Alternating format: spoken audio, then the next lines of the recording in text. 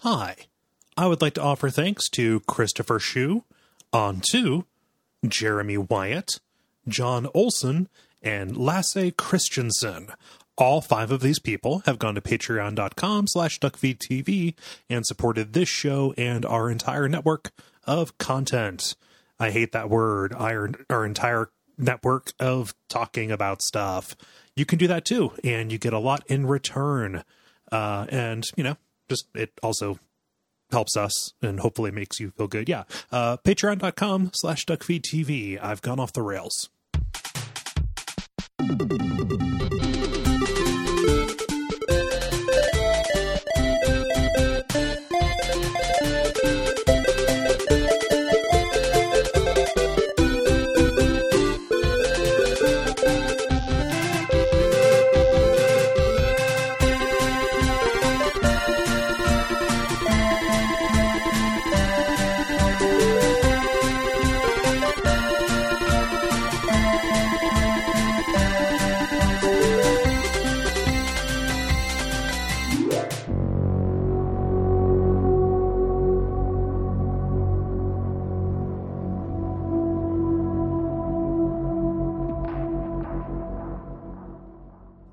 My name is Gary Butterfield. My name is Cole Ross.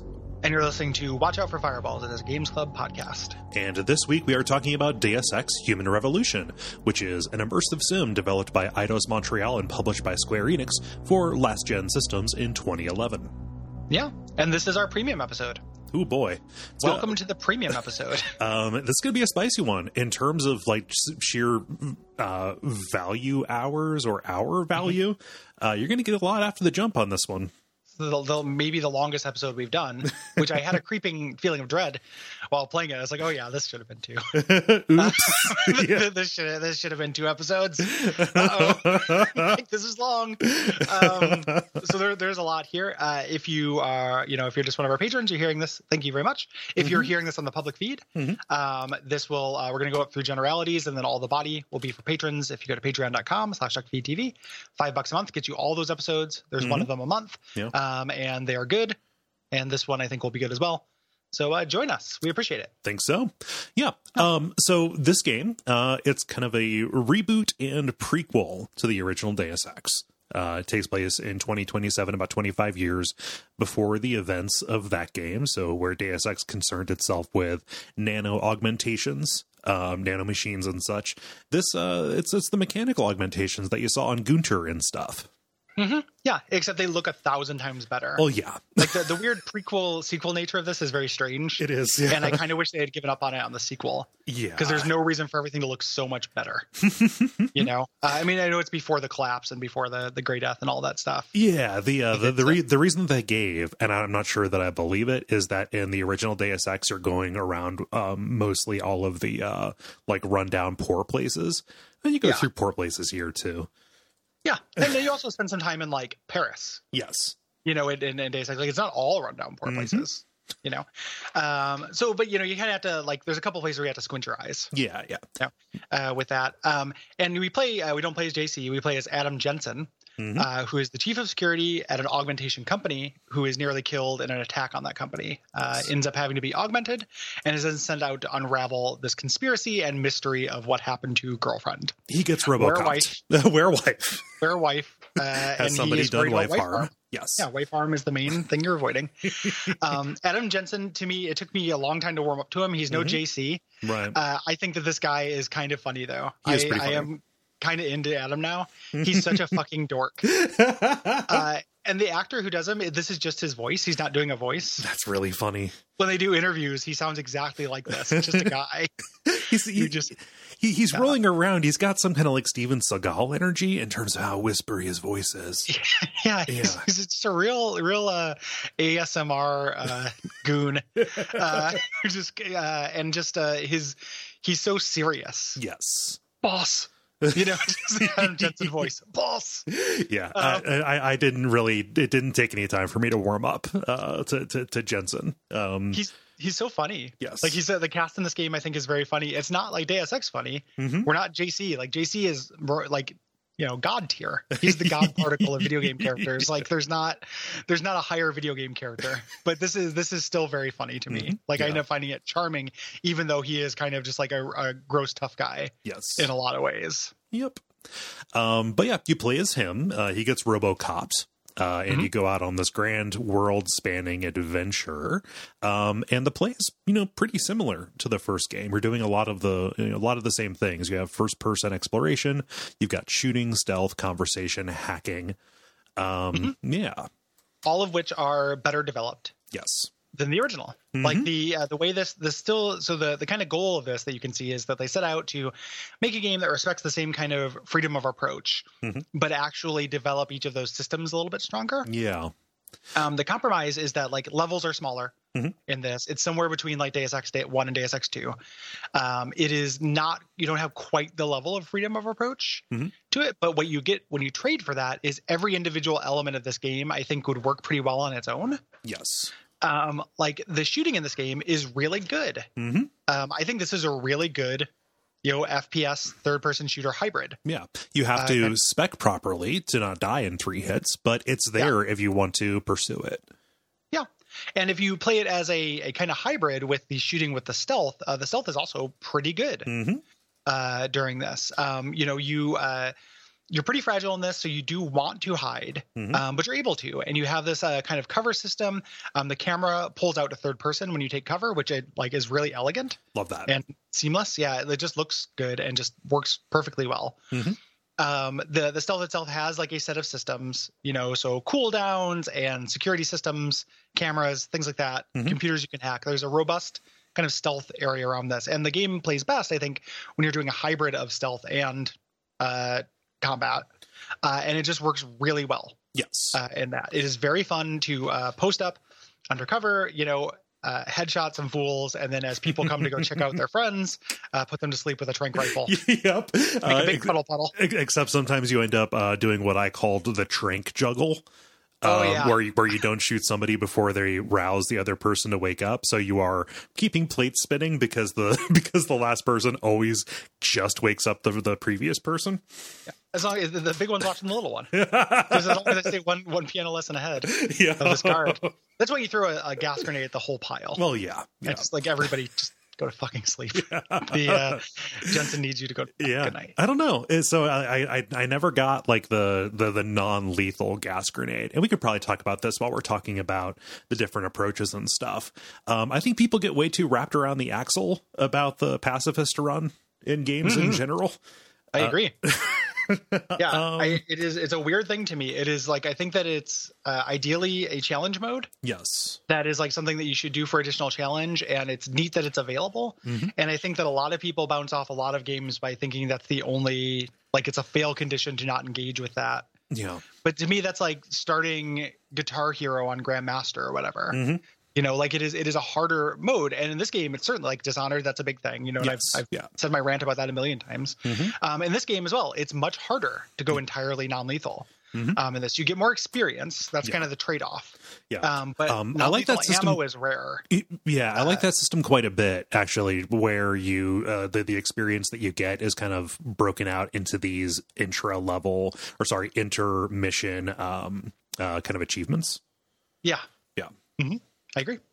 And the way that I end up like typically playing these games is I use the shade of having lethal and non-lethal as an opportunity for role play. Yeah. So like to me, if I'm Jensen, and I'm Jensen, I get to decide whether this person has to go or not. Yeah. And it's a role-playing game. I'm playing pretend, and it's fun in pretend to be like, no, these people are just doing their jobs. Like it would be wrong to kill these people.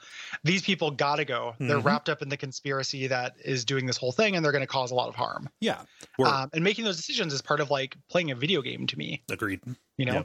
I bring that up here at the start just because I remember that being a huge complaint about this game.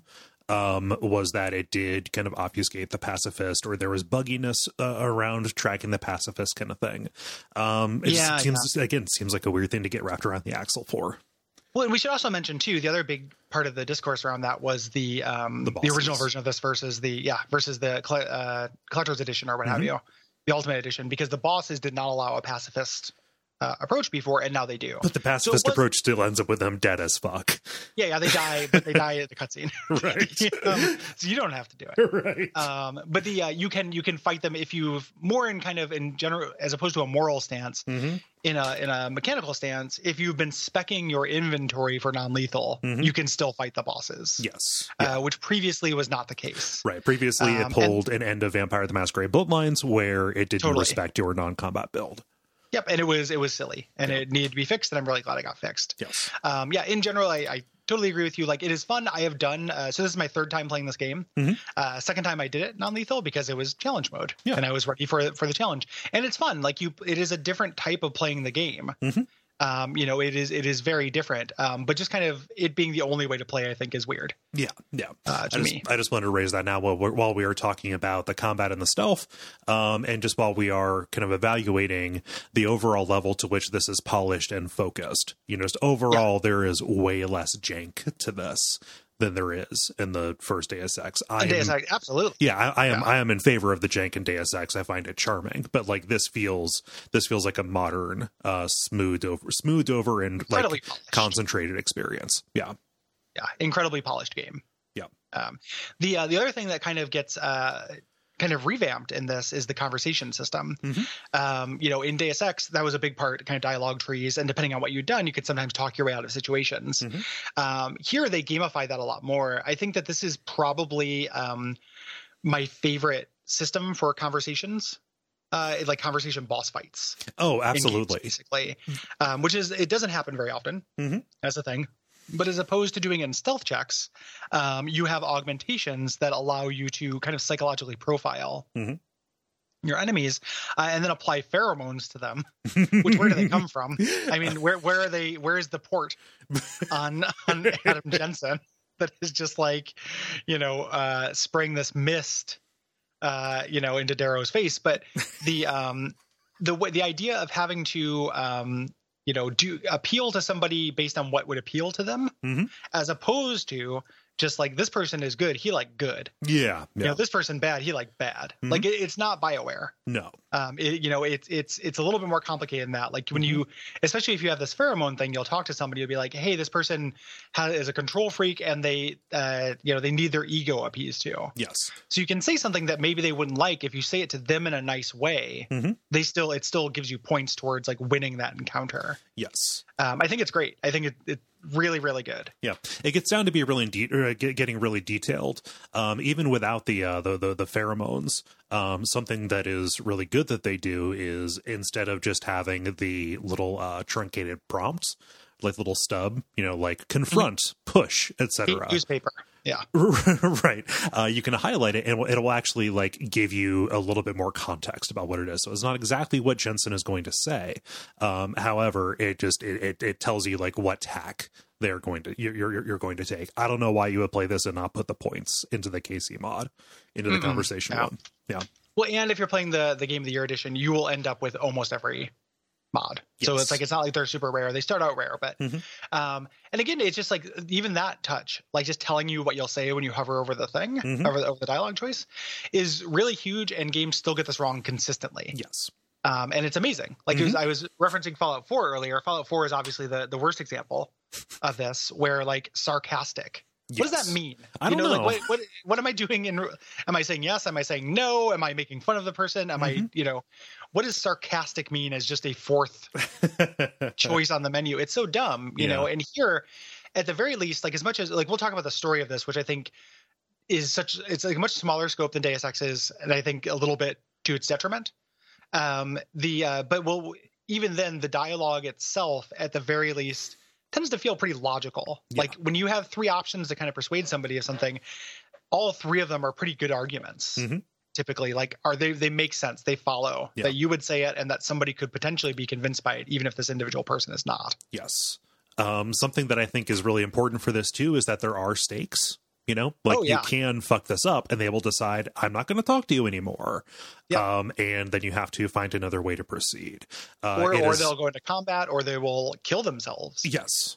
You know, there are big things about this. It's kind of like hostage negotiation. Yeah.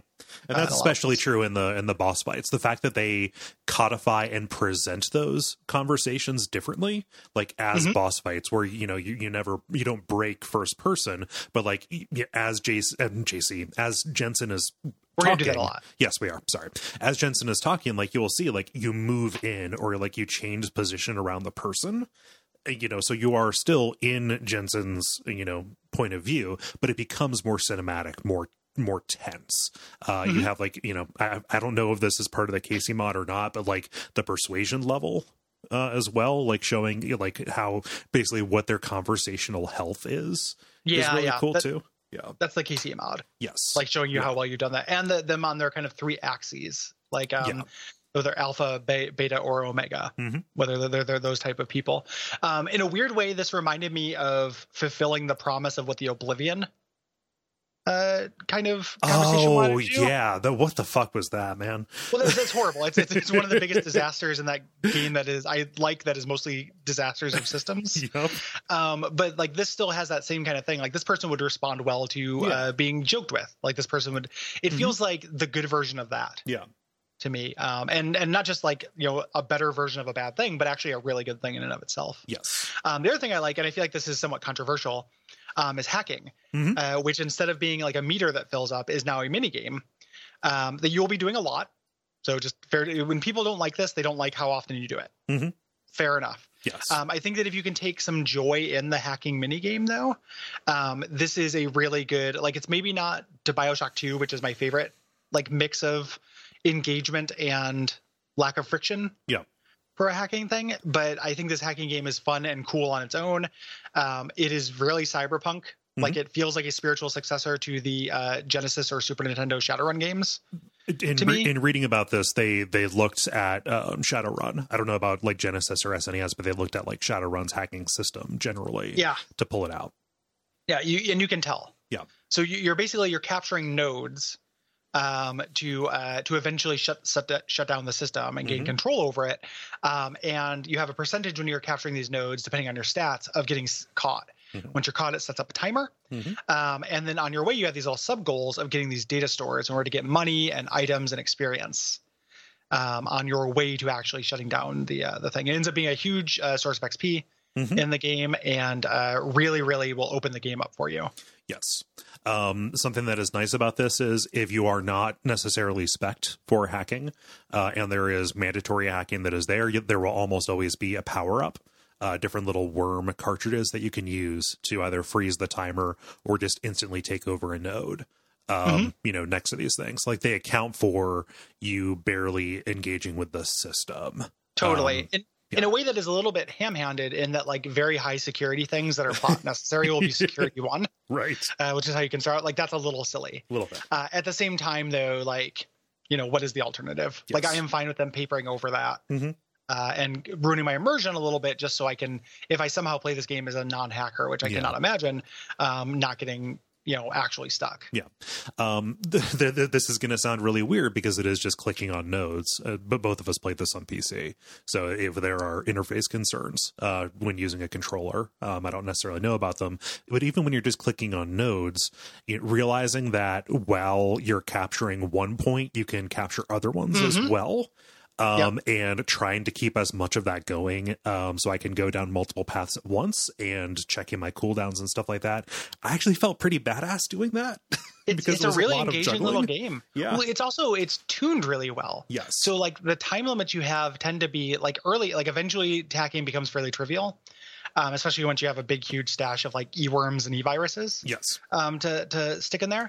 But the early on, there's so many times where like I would beat a hacking challenge with less than a second left, and it's so cool. Like it just feels so awesome, especially if it's in like, you know, the real world doesn't go on. When you hack, things change. In this game, I'm pretty sure. So you can be shot while you're hacking. Oh, you can be shot. You're right. Yeah. But but it's very rare that you're doing it in combat, right? Because you'll get shot. But there are points where it's like really intense little emergent situations. You duck into an office. You need to turn off a camera, or you need to turn off a turret so you can get past something, but there's a patrol coming. Yeah. And you hack it with like seconds to spare and then like dash out the door. It creates a lot of really, really fun close calls. Yes. And then the consequences for failing a hack are not high. You get many attempts to do it. You can, if you're having a real hard time with something, you can save scum, like you can save and try again. Right. You can always also just kind of log out before you get caught. And there's no consequence for that. Right. Unlike Twitter, where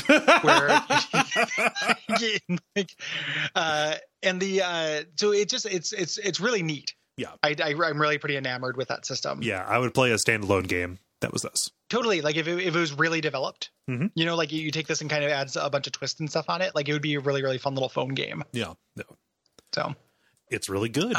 Let's talk about powers. Let's do that. Cause there are a bunch of them and they really change the way that you play. So you have different augmentations that you can get, and you upgrade them by getting experience or by buying praxis kits. These are kind of your levels, and every level you allocate one of these new abilities. Like a particular kind of ability will usually have a higher investment. So like the first node on the upgrade tree or the tech tree for that will take 2. Before you like open up, I don't know, like just your strength mod or what have you, and then go ahead. The first thing will give you something too. Yes. It's not just getting access to that part of the tree. So you'll get something pretty significant, and then the things that cost 1 upgrade tend to be edge cases and upgrades to that first ability. Right. That you have, and this is at 2 different purposes. So the idea in the story, your systems will come on slowly, or come online slowly after you've had the surgery. So you will gain praxis points through experience. So that represents just the time it takes for these systems to wake up. You can jumpstart them. Yes, with these kits that you find in the world. There's a wide variety of things these cover. These are things that like change how guns handle, your run speed, your jump height, being able to turn invisible, being able to fall from long distances. All the hacking stuff is in there. It basically replaces the skill system. Yes. In the original Deus Ex as well. So there are tons of things in this, and there are things that almost all these things suggest a build to me. And you do get enough of them. Yeah. Like early on, you will be horny for praxis, like the internet leftist, an eager student. Yeah, and then eventually though you will, I guess I'll put some points into HP. Yeah. No, that's I think that we talked about that. A new ability or a new verb is always going to be more attractive than plus percentage to something, right? And yeah, like stuff that I thought would be relatively marginal still opened up different approaches to situations. So like something that seems really goofy is the one that lets you punch through walls. Like, I'm stealthy. Why would I want to do that? And like, that draws attention if somebody's near. But this whole, like, all the places you go are full of these really fragile walls. It's just the ability to make a door. Yeah. And kind of go into the substructures of places. Like a lot of the abilities in this have multiple applications. Yes. So they suggest a build, but also like that punching through walls will help you be stealthy. It will also help you set up ambushes. Yep. If you're playing a more combat oriented character, the being able to melee knock out 2 people at once. Oh yeah.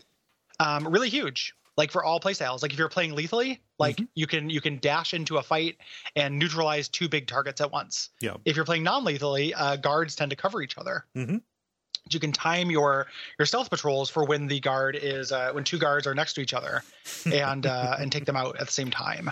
Yeah. So in a very Three Stooges-esque way, by knocking their heads together sometimes. That's very funny. Yeah. Or, my favorite of those, the single takedown, is where Jensen sneaks up behind somebody, taps them on the shoulder, and as they turn around, he punches them in the face. That's really good. The only place I don't like that one quite as much is the only thing I like more than that is the lethal one where you use your spin hand to basically twist their neck. It's so brutal. Do you know what I'm talking about? Yeah, I know. You grab their head and you kind of whip out their whole body and then just go and twirl like you're setting up a wet towel to slap somebody in a locker. with it, but with somebody's neck. Right. Yeah, exactly. Like, it's really intense. Like, it's very brutal. I love it. Really good. Yeah. We should probably just briefly talk about melee or various kind of combat builds. Yeah, we can talk about that, and I think that melee is probably we can't talk about melee without talking about the energy system as well. Yeah. So your powers most of your powers use energy. Thankfully, there are only 4 of them you have to manually activate. In this, most of them are context dependent, which is like a huge quality of life thing I didn't know that I wanted in the original Deus Ex. Yeah. But things like, the ones that, increase your dash speed, just turn on when you're dashing and turn off when you're not. That's really great. Yeah. The other thing that uses power, though, are melee takedowns. And the idea being because you are, a RoboCop, you are using your augment power to do these superpowered takedowns. It's why you can knock somebody out in one punch. Yes. No question. Yeah. So this takes up one of your bars of your energy here, and it makes melee, since melee is an instant takedown, it makes it not a build and more of like a panic button that is good for all builds. Yes. It ends up being really interesting the way melee sits in this. It's not a way to fight. It's like a power up. Yeah, you're not going to, in the world, pick up the dragon sword or something like that. Yes. Or a police baton or flex baton or what have you, and use that as just a weapon. There is no free melee attack that you can do. Like, you can't just punch somebody. But it is this oh shit button that you can deploy. Whenever you have the energy force situationally. Is there a reason to do the lethal takedowns? Only if you want the person, because as we mentioned earlier, guards will wake each other up. Yeah. And if you just want that person to go, is why you would do the lethal takedowns. There's no reason, like, you get less experience. Yeah. For doing them, and if you are tucked away, like if you're out of the way and no one's going to come upon that guard, a non-lethal takedown is better because you get more experience and there's no downside. So, gotcha. Yeah. And you manage your energy, so it recovers automatically. You have a refresh rate on that, and you can upgrade both the maximum capacity, so different little batteries you can put in, and how quickly they recharge. Also, you've got some good good. Sorry. The way it regenerates is interesting because it's not. They're like thresholds. So if you use up 90% of one battery, that will regenerate. If you use up a whole battery, that battery will not regenerate. Okay. And past 2. Gotcha. So it'll regenerate up to 2, but after that you have to eat power sauce bars. Yup. Basically. And here I am in these boss fights, just downing, not just bars of power sauce, but huge bags of it, and then a jar. That jar, that like protein powder workout jar that you're chugging in the middle of battle is so funny to me. Like everyone doesn't have one of those in the back of a cabinet. Maybe I'll do smoothies for lunch. Maybe I'll just do that, and then it doesn't happen. Nope. And you just have this huge, protein jar. Yeah, that is surely rancid by now. Absolutely, colonies upon colonies. Millipedes. But yeah, I love, and those ended up being such a funny item too because they're you're early on. Like the power curve is such that I did not use, my powers very often because I didn't have them. Right. So I was like, oh, okay. Like I'll take an energy bar. Sure. I can eat. And then later I just, a decent chunk of my inventory was just energy bar products. Yeah. You're walking around like a GNC. Yeah. Human GNC who's just trying to stealth past the fucking GNC Denton. It's pretty good. GNC Denton trying to stealth past these Antarctica zombies. Yeah. Whatever at the end. Energy system. Yeah. It's all right. It's fine. It also is used when you sprint. Yes. So. Oh no, energy isn't used when you sprint. It's there's like a stamina. Yeah. Right. Yeah. There's a third bar. Yeah. So. Yeah. Yeah. So this is there are originally 2. So there was a Deus Ex 2. There were 2 aborted attempts to make a Deus Ex 3 shortly after Invisible War. One became Project Snowblind, which would be a pretty weird game to do for the show, but I could see doing it at some point. It is a fun shooter. I played like the first 2 hours of that. Yeah, it's good. It's like it's just an FPS with powers. It's not very Deus Ex-y, but it is fun to get those powers. Yes. And nothing ever came of it until the Deus Ex license left Iron Storm after Iron Storm closed down and went to Eidos Montreal.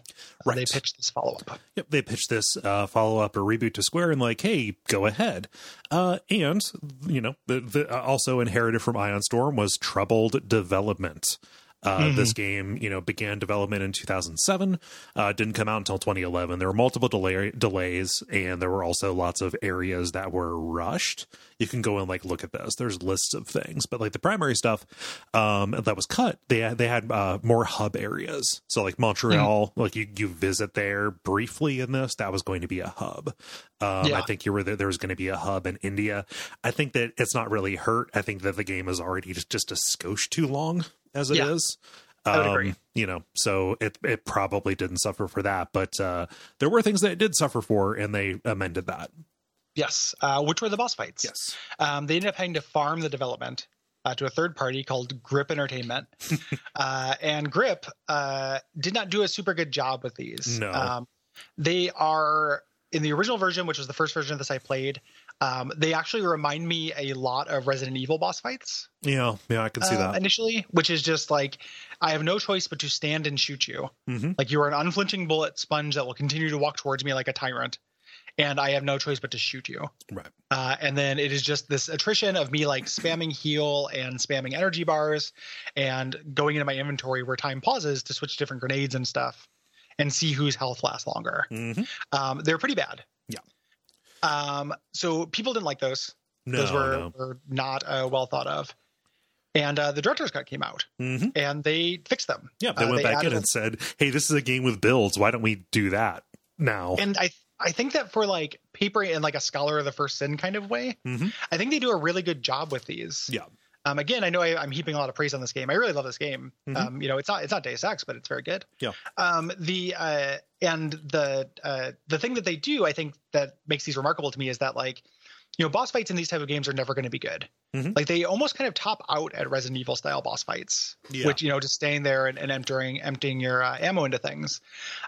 What these do, I was contrasting the first boss in this where it's in the director's cut, I had to lose them and then go explore the level with the boss fights in the Wolfenstein game we did recently or something. Yeah. I'd much rather do this than hit 3 glowing weak points or make a big cyber guy Toro into a wall to expose his back, or any number of shitty boss fight cliches, going and hacking a storage garage to find some turrets to fight him for me is pretty interesting. Yes. Even though it is a patch, it's a Band-Aid they put over something bad.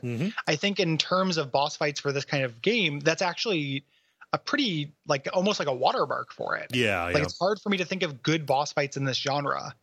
So it's weird. They didn't only paper over something bad, but I think that they actually did kind of a standard bearer for what this could kind of be. Yeah, for sure. While still in the world of boss fights, still not being great.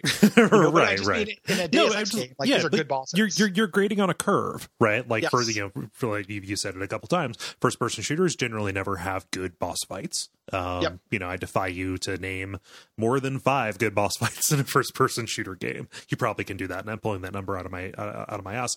But here they at the very least say, all right, you got 2 paths. You got the shooty path, which is kind of more conventional, and we're going to honor, we have a couple of ways to honor your build decision to let you use the arena against the enemy. That's just a good way to do it. And they had to do it without redesigning the bosses themselves. Yes. The bosses don't get new verbs or new movesets in this. They just change the level around them. So when you're doing the non-direct combat version of these bosses, it's about using a subset of your inventory, which is about distraction and delay. Yeah. That use in the actual levels, like flash grenades and gas grenades and EMPs and stuff like that. Using things like that in order to buy time to explore. Yeah. And that's a really neat, exploring under pressure. Is something that if you take all the aspects of Event Crawler, exploration is definitely one, and pressure is one, but very rarely do you have to do that under pressure. I can't think of very many games where it's explore this level very quickly. Right. Is the thing, and that ends up being, I think, pretty neat. And they're not all as successful as they're not equally successful. Right. In that, but I think they ended up making them pretty good up until the end, and then that boss is absolute trash. Well, yeah, no, I hate the end boss in this game. It's pretty bad. I don't think there was much they could do with that. No. It's horseshit. Yes. So I want to heap some praise. This is a really positive episode in general, and that's fine coming off of Simpsons, I suppose. One of the things that I really love about this game is the visual design. Oh, yeah. This has one of the strongest aesthetics of any game we've covered, really. It's really good. It looks fantastic, and reading about the development process is pretty interesting. It's beautiful. Yeah. It's beautiful, and it does the thing where any screenshot of this game is immediately recognizable. Yes. As being from Deus Ex Human Revolution. Like, it is a little bit like you have to kind of suspend. Again, there's a little bit of eye-on focusing. Yes. That happens because some of the outfits are a little goofy. Yeah. But we can't predict fucking fashion. No. Like do you think that people in the 70s would think we look cool now? Of Right. course they wouldn't. No. Like they didn't know this was going to be how people would dress. People didn't know that the haircut from Leo from Final Fantasy VI would get really into vogue. Like they had no idea. Nope. So like the the idea of kind of taking this Renaissance kind of thing, this idea of a new Renaissance, and using that as their watchword for this is pretty unique. Yes. And just the color palette, like the bold, gold and black, like just very beautiful, bold colors. Yeah. Really unified aesthetic. Yeah. There is a character who there's something different about them. Like they are not exactly what they seem. And the way that they use the color palette to signal that, it's like, this character's design features colors you never see anywhere else in the game. Yeah. Like that is such a subtle cue. I'm enamored with it. And something that I really like that they did was they initially pushed it just a little too far, and then they pulled it back and said, okay, like we did all Renaissance.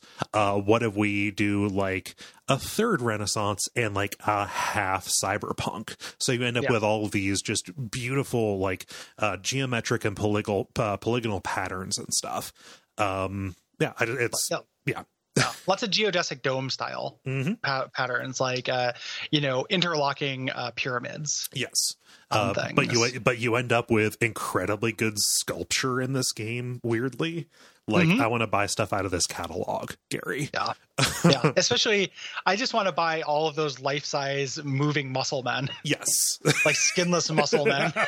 Just two poses. That's basically my aesthetic. I'm just going to surround my bed with 4 of those. Use 4 of them as bed posts.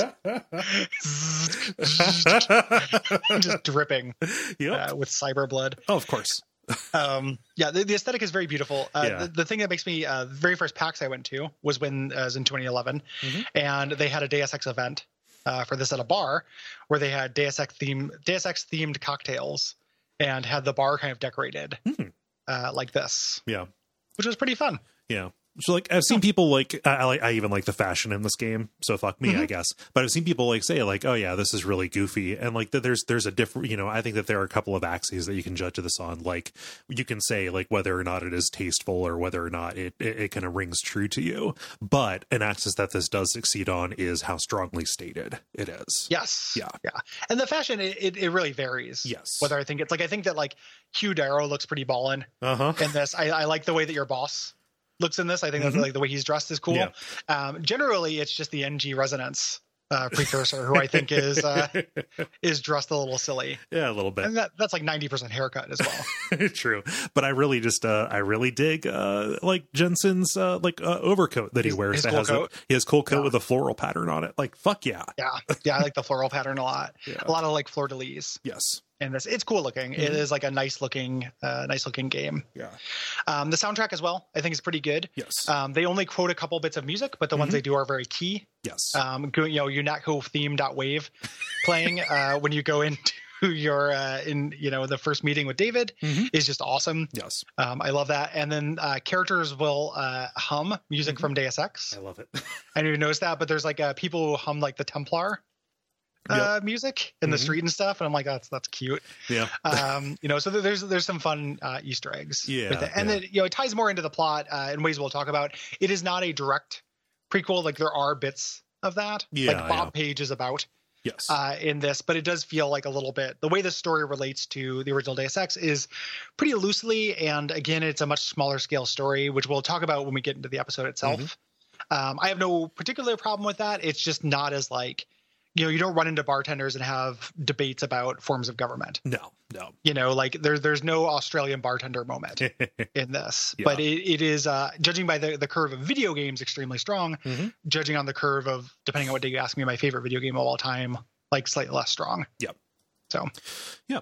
So I mean, a big question for us might be, is this a worthy successor? To Deus Ex, just if we consider Invisible War to be this kind of diverticulate, we talked about, we did an episode about Invisible War. Yeah. And kind of ways I think featured the Cole Ross quote, I don't think I've ever played a game which made me feel less or something like that. Like I feel nothing about this. Yes. Basically at the end of it. So you know how I feel about that. But, as this reboot, as something that is going to carry this name and carry this type of play forward, do we feel like this is a successful follow-up, a worthy successor? Yeah. I mean, my answer is yes, I do, but. Yeah, I do too. It's not quite as crunchy. It's not as far on but it's somebody who is the world's preeminent Deus Ex 2 fan, by which I mean I give it a B-. I think that game, which I will eat up in order to get those little tiny nuggets of Deus Ex goodness. Yeah. This is full of Deus Ex goodness.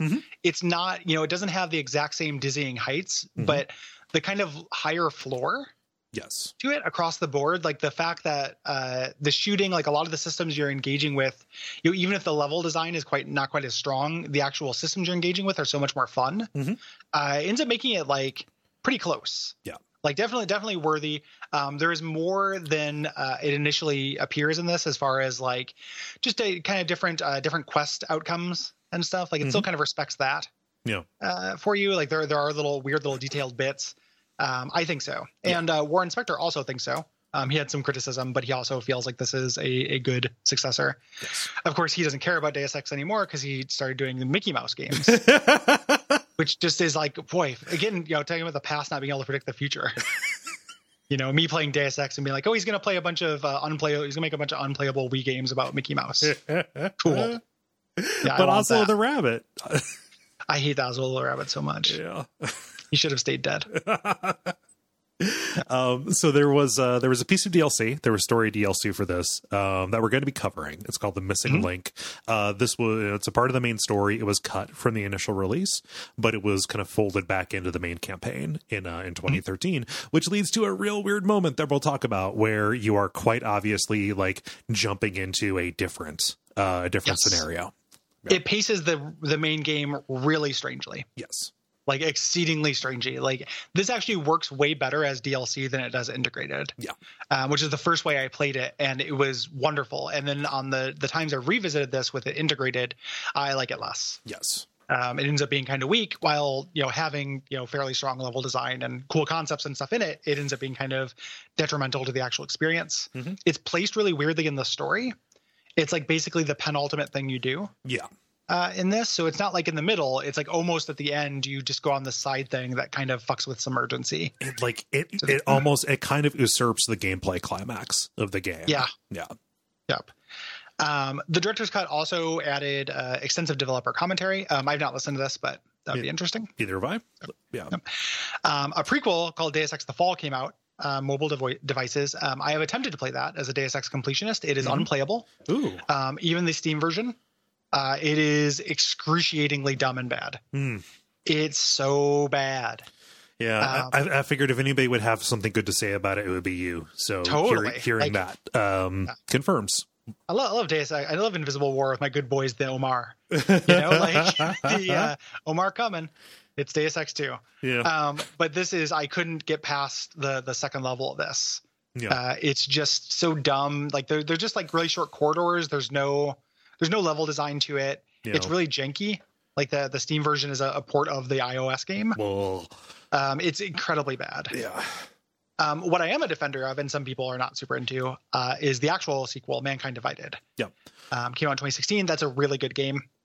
And someday I would love to do it for this show. This has been really cool. A real weird year for me in terms of playing games for the show that I immediately want to go into the sequel to, but I have other stuff that I need to play.